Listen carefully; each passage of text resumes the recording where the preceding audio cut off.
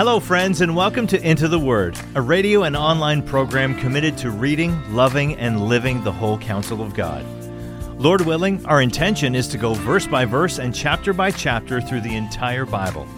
Here to continue that journey is our Bible teacher at Into the Word, Pastor Paul Carter. Your word is a lamp unto my feet. If you have your Bible with you, I'd love for you to open it now to Exodus chapter 21. I mentioned at the very beginning of this series that the book of Exodus is divided into two parts. The first half of the book recounts the story of how God redeemed a people for himself out of the land of Egypt. The second half of the book recounts how God instructed those saved people in a manner of life, worship, and behavior that was pleasing to him. The book of Exodus, therefore, almost feels like two entirely separate books. There's a salvation story in the first half, and then a series of laws, instructions, and precepts in the second half. Our personalities may incline more to one or the other, but both are important for us as the people of God.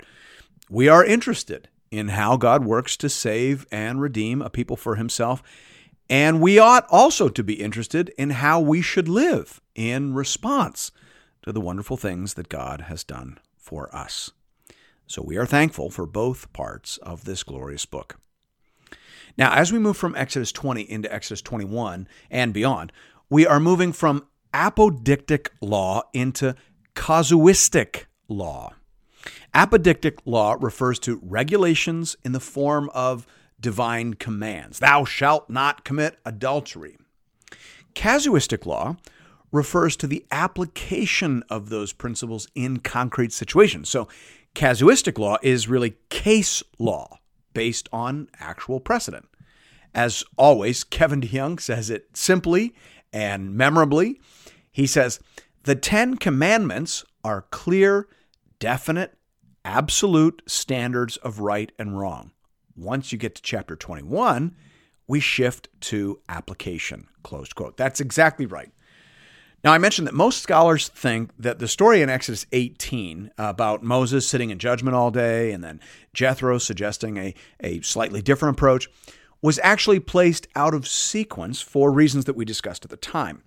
But for just a moment, imagine that scene once again. After the giving of the 10 Commandments, imagine a long line of people waiting to bring their particular cases to Moses.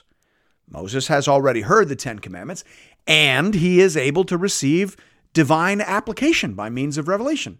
He's able to consult with God, as it were, in terms of how the 10 Commandments should be applied in particular scenarios. So he gives a ruling, and that ruling is then written down as a binding and guiding piece of case law. That is exactly what we are encountering here. This is binding precedent. This is inspired application of the law.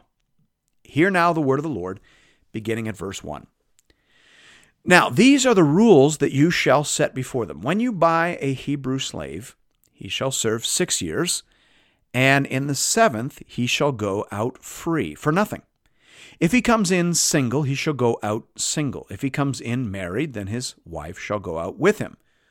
If his master gives him a wife, and she bears him sons or daughters, the wife and her children shall be her master's, and he shall go out alone.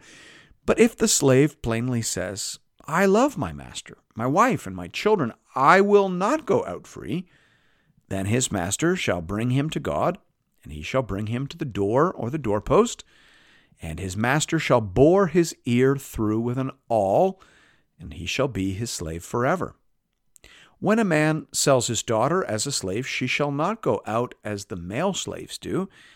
If she does not please her master, who has designated her for himself, then he shall let her be redeemed. He shall have no right to sell her to a foreign people, since he has broken faith with her. If he designates her for his son, he shall deal with her as with a daughter. If he takes another wife to himself, he shall not diminish her food, her clothing, or her marital rights. And if he does not do these 3 things for her, she shall go out for nothing, without payment of money. Now, in our day and age, we are, of course, obligated to say a few things here about the attitude of the Bible in general toward the institution of slavery. Obviously, we can't talk about that at great length in this format, but neither can we just ignore the 800-pound gorilla in the room. Slavery is rightly considered an abomination, and so we are shocked and horrified to see it spoken of here in anything less than a condemnatory tone. Now, of course, it's true that slavery in the ancient world was very different than it was in 18th and 19th century America, for example. And that tends to be our lens for thinking about this issue. Slavery in Bible times, for example, had nothing to do with race. The first slave we meet in the Bible is Hagar, who was an Egyptian enslaved to a Hebrew. The next slave we meet in the Bible is Joseph, a Hebrew enslaved to an Egyptian. So slavery in Bible times had nothing to do with race or color. It was circumstantial. You became a slave in those days generally for one of three reasons. Either you lost a war, you broke a law, or you went personally bankrupt. These laws here are understood in Jewish tradition as relating to a Hebrew slave who had stolen property and had become a slave for 6 years in order to pay off that which was owed.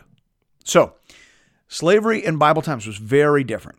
They didn't have jails. They didn't have military camps for prisoners of war. They didn't have bankruptcy court.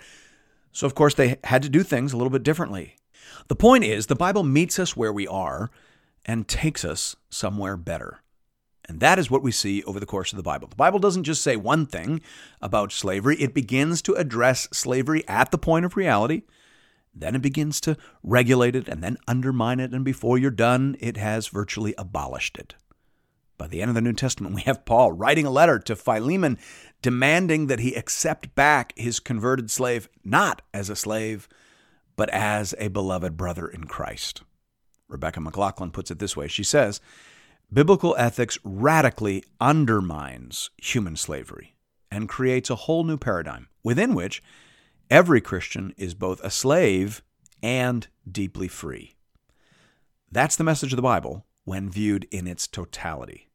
Now, God willing, we'll come back to this topic in greater depth in an excursus episode at some later date.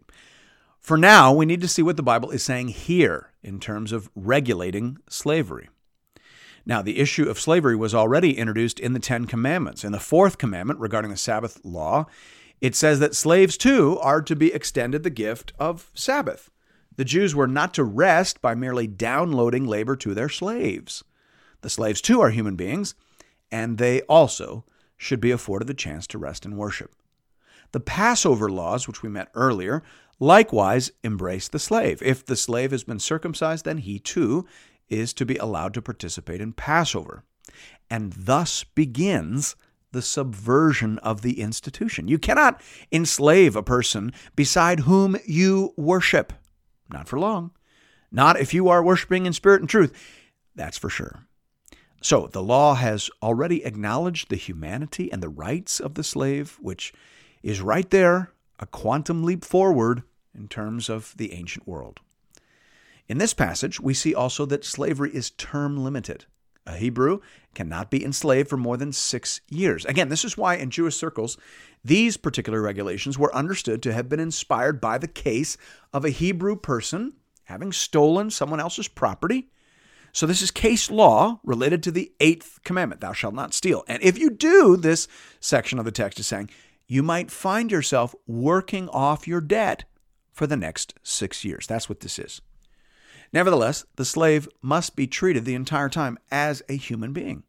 If the slave is a woman, she's not to be treated as a prostitute. You must treat her well. The case being imagined here is a man who sold his daughter into slavery in a home because he himself was not able to provide for her. She must not be treated as a prostitute. In fact, the situation envisioned is that she has been given as a bride either to the master or to the master's son. But in any case, she must be treated with dignity. She must be treated with humanity. That's the basic idea being communicated here.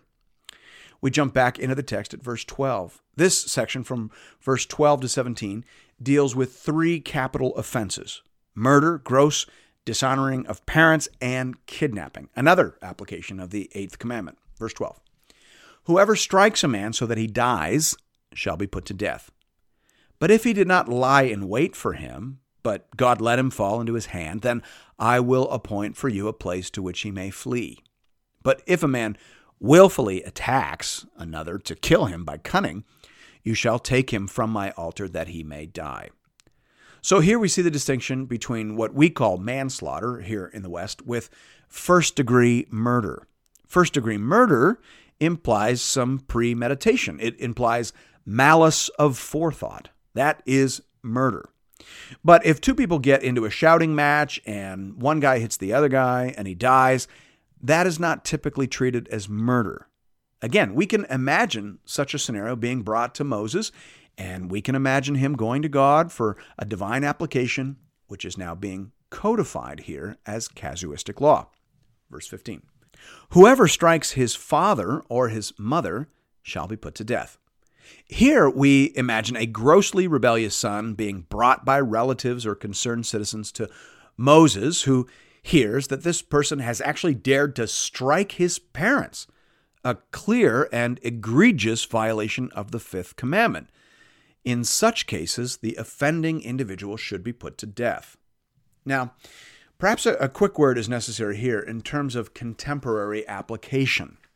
One of the things that changes as we move from the Old Testament to the New Testament is the fact that in the Old Testament, the church was also a nation. In the New Testament, the church exists inside every tribe, tongue, and nation on planet Earth. That's the trajectory. And so certain changes are required to accommodate that trajectory. And one of those changes has to do with the application of the civil law. Christians in Romans 13 are required to obey the laws of whatever nation they find themselves operating within.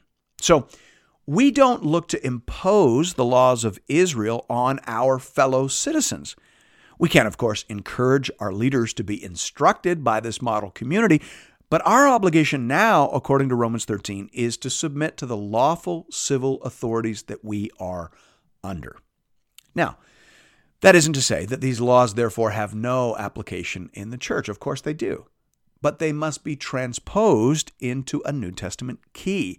And when that happens, we naturally understand that actually execution becomes excommunication. In a New Testament context, we would say that a person who does not repent of their dishonoring abuse of their parents should be disciplined and excommunicated from the church.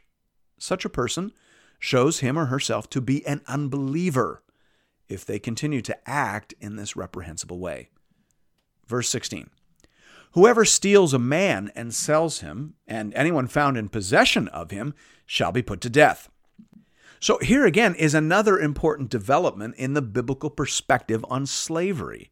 So much of North American chattel slavery would be forbidden outright by this verse. The slaves in America were generally kidnapped in West Africa, which the Bible explicitly here forbids. Term-limited slavery to pay off a debt is one thing. Racial slavery that is fueled by vicious kidnapping and man-stealing is quite another. By the way, this is also forbidden by the Apostle Paul in 1 Timothy 1:10. Verse 17, whoever curses his father or his mother shall be put to death. Again, this is case law, obviously, related to the 5th commandment. It further illustrates the importance that the Bible assigns to God's concern that we honor the aged in general and our parents in particular. Verse 18.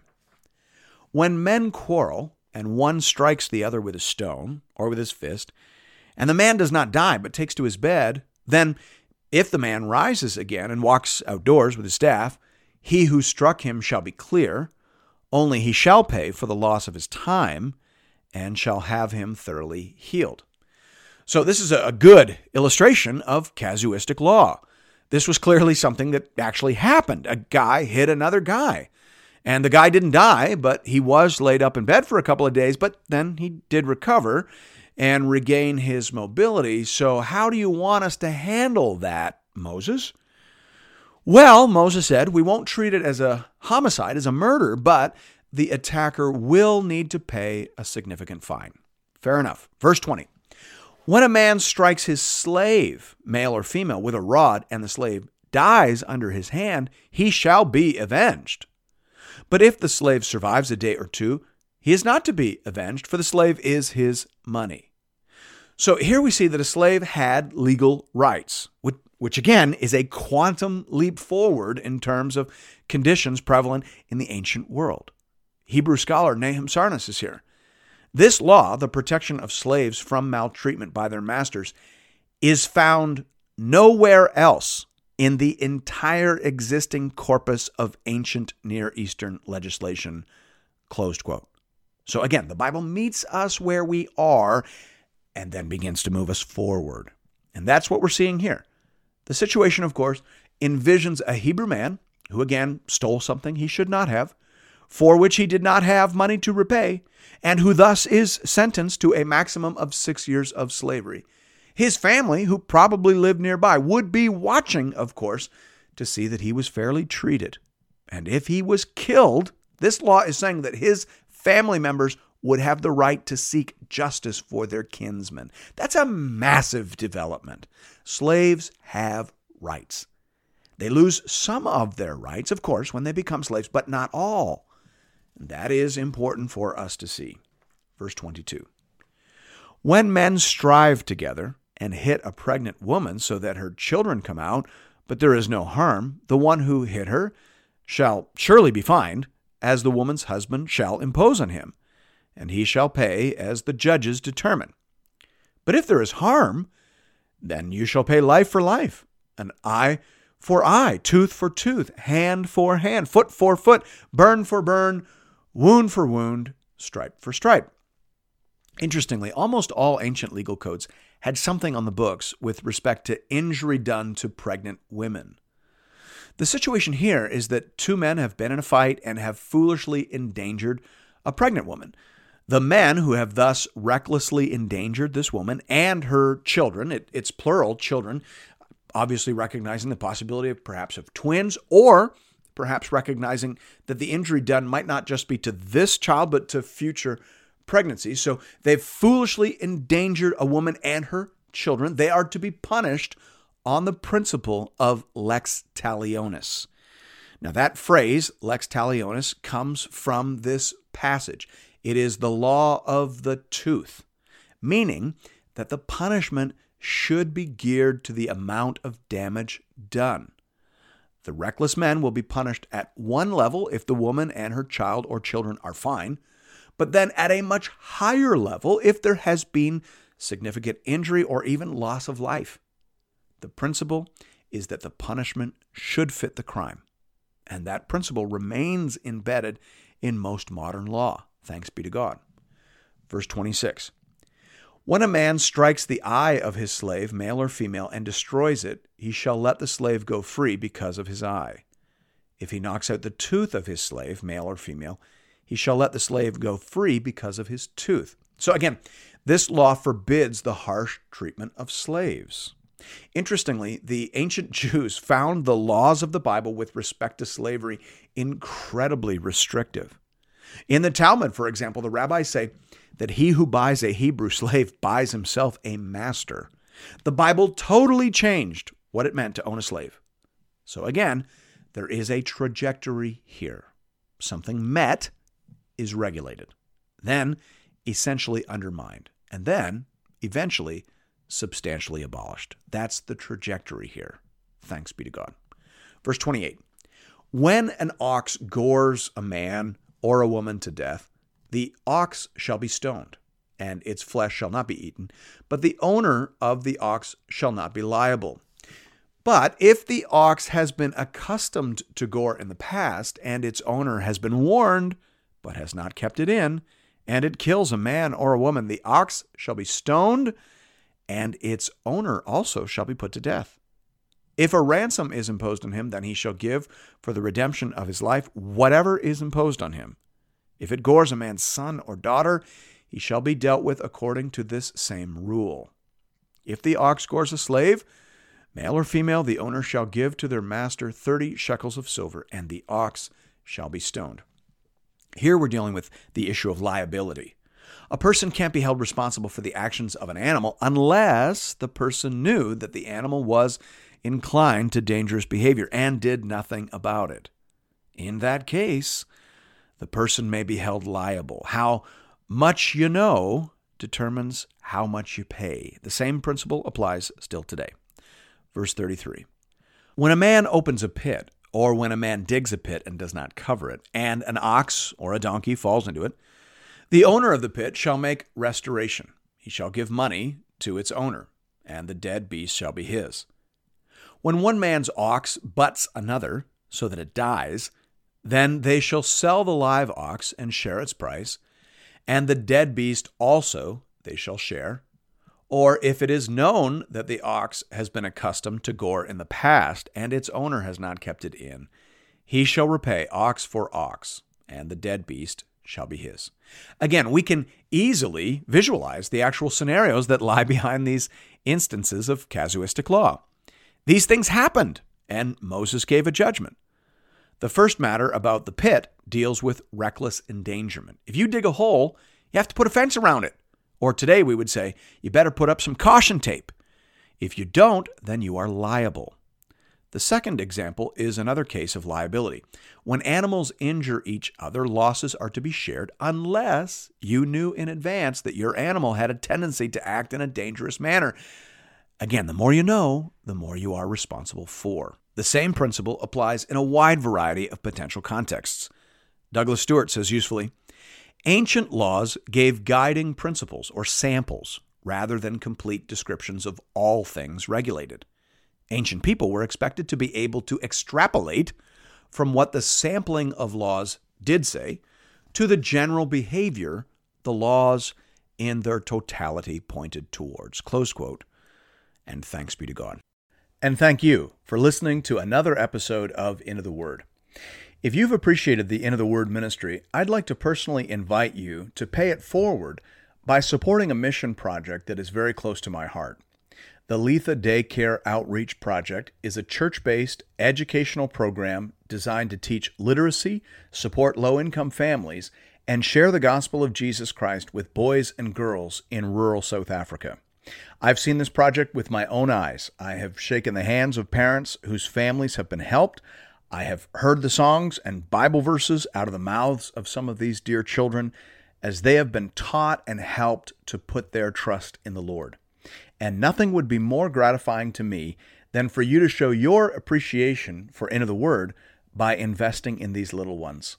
You can do that in one of two ways. You can give through the Into the Word app, or by visiting the Into the Word website at intotheword.ca. Just click on the Give tab, and you'll find giving options for both Canadian and American listeners.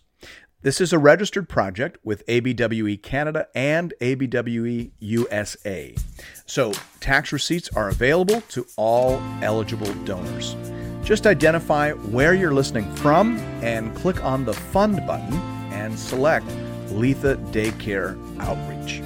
Thank you for considering this method of showing your support for the Into the Word program. And may God alone be glorified. Your word is a lamp unto my feet